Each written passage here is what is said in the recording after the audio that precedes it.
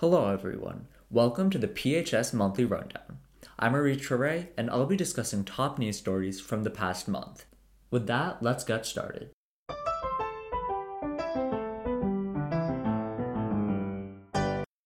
Our first story concerns PHS Social Studies teacher Mr. Kevin Vega. Mr. Vega recently received the 2023-2024 Fulbright Distinguished Awards and will be teaching in Ayacucho, Peru this summer. To learn more about his project, I sat down with him to discuss how he hopes his work will impact schools in Peru. Could you tell us a bit more about the Fulbright Distinguished Award? Sure.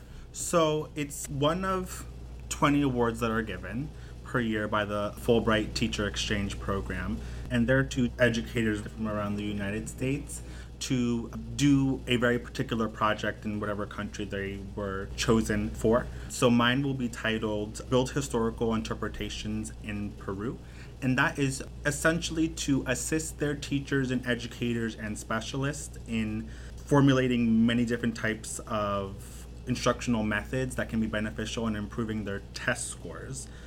Have you previously worked with educators in Peru? No. I'll be in Ayacucho, and I'll be working with their education department. Across the board, it's a very large city, and I've never been there before, so it'll be my first time ever. Why did you choose to specifically explore this project?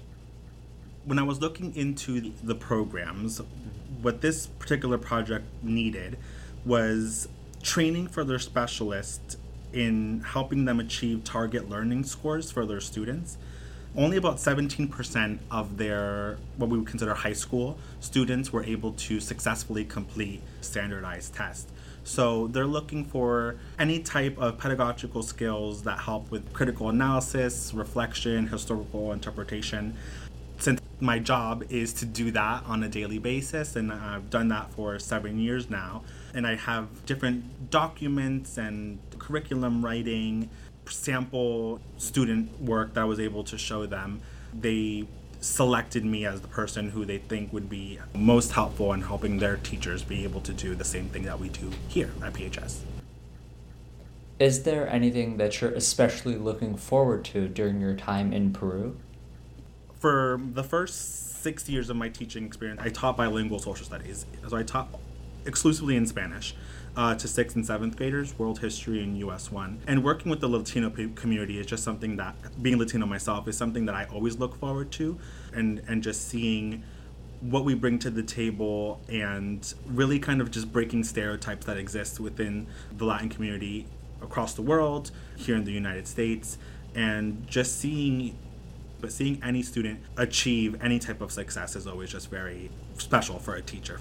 Well, thank you so much for your time and good luck in Peru. Thank you. Cool. Our next story is about the Junior College Panel. The Junior College Panel took place on January 17th, and admissions leaders from various colleges including NYU, Rutgers, and Princeton University were in attendance. Much of the presentation was dedicated to helping juniors understand what their options were beyond high school.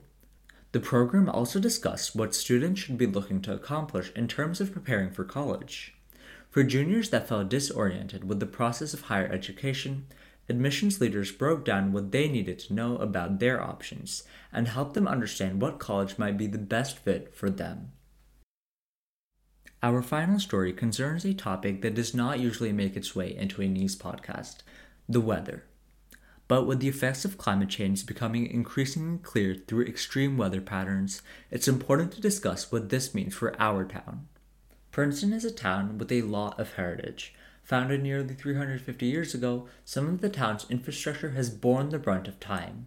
Yet these original inhabitants of Princeton could never have imagined today's world, a world where climate change is taking an increasingly larger toll on our lives, with extreme weather almost becoming the norm. Elizabeth Vorodine, a freshman at PHS, discussed how severe storms and subsequent flooding impacted her family and friends. So, given the recent uptick in storms, what do you think the impact was on your family and your loved ones? I feel like a lot of the community was kind of demolished. Power lines were broken, and my friends had trees fall on their house. What do you think will happen if Princeton continues to be hit with storms like this? Well, I feel like Princeton's a relatively small town, so if if storms like that keep happening, then it could affect the way the society we're assuming might have to make changes. Flooding has become more prevalent and severe in Princeton in recent years. Since 2000, major floods have more than doubled, and the number of severe storms has risen 40%. Princeton has a lot of waterways. From Carnegie Lake to Harry's Brook, these water bodies are increasingly becoming prone to flooding. In fact, in September of 2023, the municipality passed a new floodplain management ordinance. Based on the new 500-year and 100-year flood projections, 78 new properties were added to the floodplain designation zone. A recent paper published by Princeton University measured the number of extreme flooding events that would occur from 2071 to 2100 compared to the historical baseline from 1985 to 2014. 659 sites across the Northeast were projected to see an increase in extreme flooding events. The paper also found a positive correlation between high emission scenarios and an increase in extreme flooding.